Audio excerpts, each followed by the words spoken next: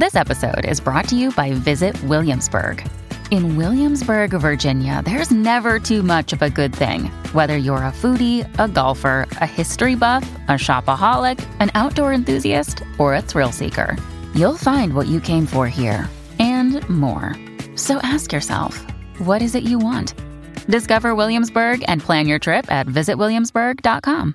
Big changes that you should know about if you're going to be hopping on a flight and heading out for the holidays. Maybe not this year, because nothing ever comes in quickly when we're talking about legislation, but supposed to come in the near future.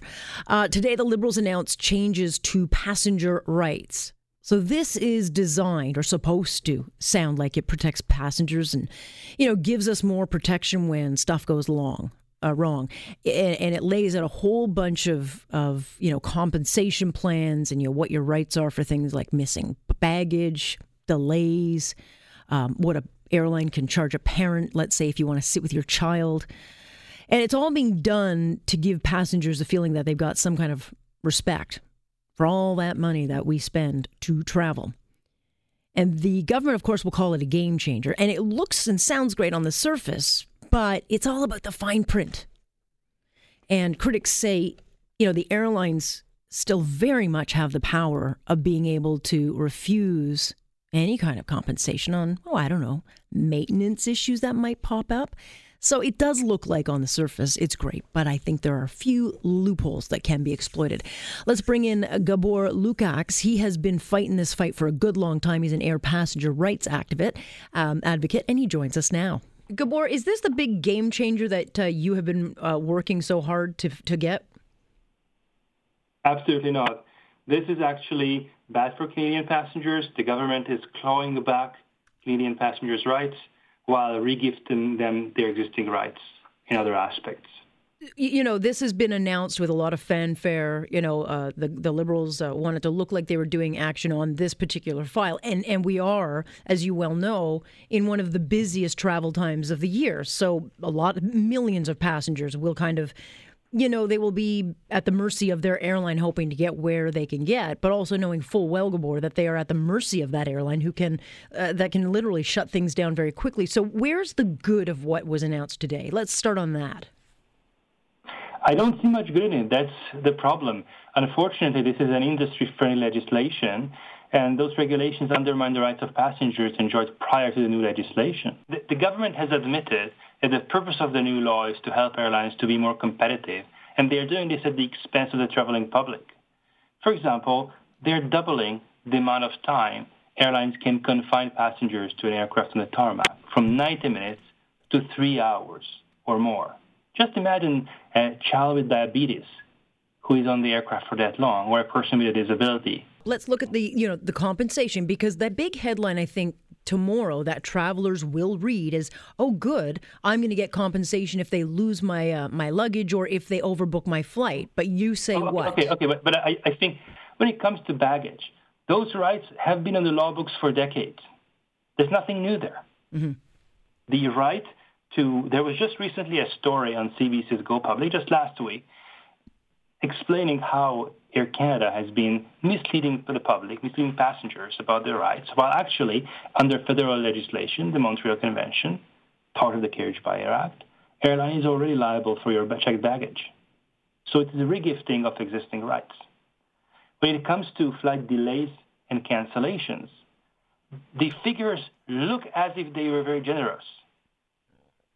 But in reality, passengers will get nothing, because when you look at the fine print, there is no compensation for delays and cancellations caused by maintenance issues. Is this announcement all about the fine print? Because it does look like you get something out of it, but it also, if you read it, and the way I'm kind of reading it looks like there are big loopholes that are still in place that the airlines can get through. It is not loopholes. These are big gaping holes which allow the airlines to avoid their obligation to passengers. Those proposed regulations give airlines a carte blanche to refuse paying compensation on the basis of unverified claims of maintenance issues.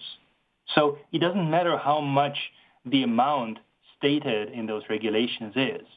What matters is that the airline can avoid paying anything by saying that, this cancellation or delay was because of maintenance issues. Right. And the passengers have no way of verifying that. So did the government then do a disservice to the passengers today? I mean, it sounds like a lot of passengers got a false sense of security here. Look, to characterize this as an air passenger bill of rights, as the minister has done, is a slap in the face of Canadians. This is clearly a disservice to the public. This legislation was facing significant opposition, and both from passengers and consumer advocates. The Senate back in May provided substantial amendments to the proposed bill, but Minister Garneau reintroduced the legislation without the amendments and just pushed it through Parliament.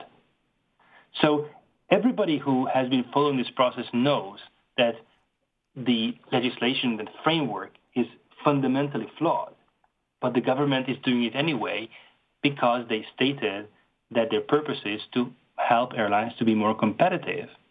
And whether it harms the passengers apparently doesn't matter. Okay, we're in an election year, so it's all about getting, a check mark beside an accomplishment to say, hey, we fulfilled this promise. But what should passengers know about what was announced today, that you've read in the fine print? Because I think a lot of people are going to go away now thinking, okay, this has been changed and I'm protected thanks to the government. What passengers need to know is actually that they have less protection now than they had before, that the government took away their rights. In the past, the airline could keep passengers on the tarmac only up to 90 minutes.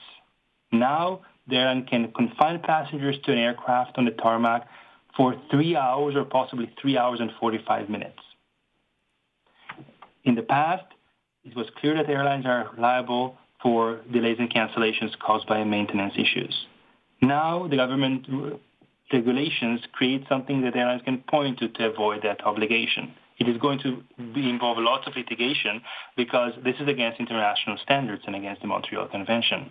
So how it will pan out in courts is still a question. But for the average passenger who doesn't have the resources to litigate it, this will mean far less rights. Okay, so this is something that you have fought for a long time. And I know that there's a consultation period before this thing, I think, becomes official. Are you going to fight and continue to fight, or are you just shrugging your shoulders and saying nothing will change? We have been fighting this for the past year and a half. The legislation was initially announced in May 2017, and we right then and there told the government that this was wrong, this would harm passengers. We alerted the government to this. The government ignored it. They passed the bill through the House of Commons. Then more than 100,000 emails were sent to senators by Canadian passengers asking senators to fix the bill. Senate was listening to the public, fixed the legislation, and then Minister Garneau came back and reversed what Senate did and just reintroduced the bill and ignored and refused to listen to Senate's advice about what should be in the bill. So everybody who wasn't following this process understood that this was flawed, it was highly controversial, and now the government is trying to create this image as if it had been a big, happy family, a big consensus.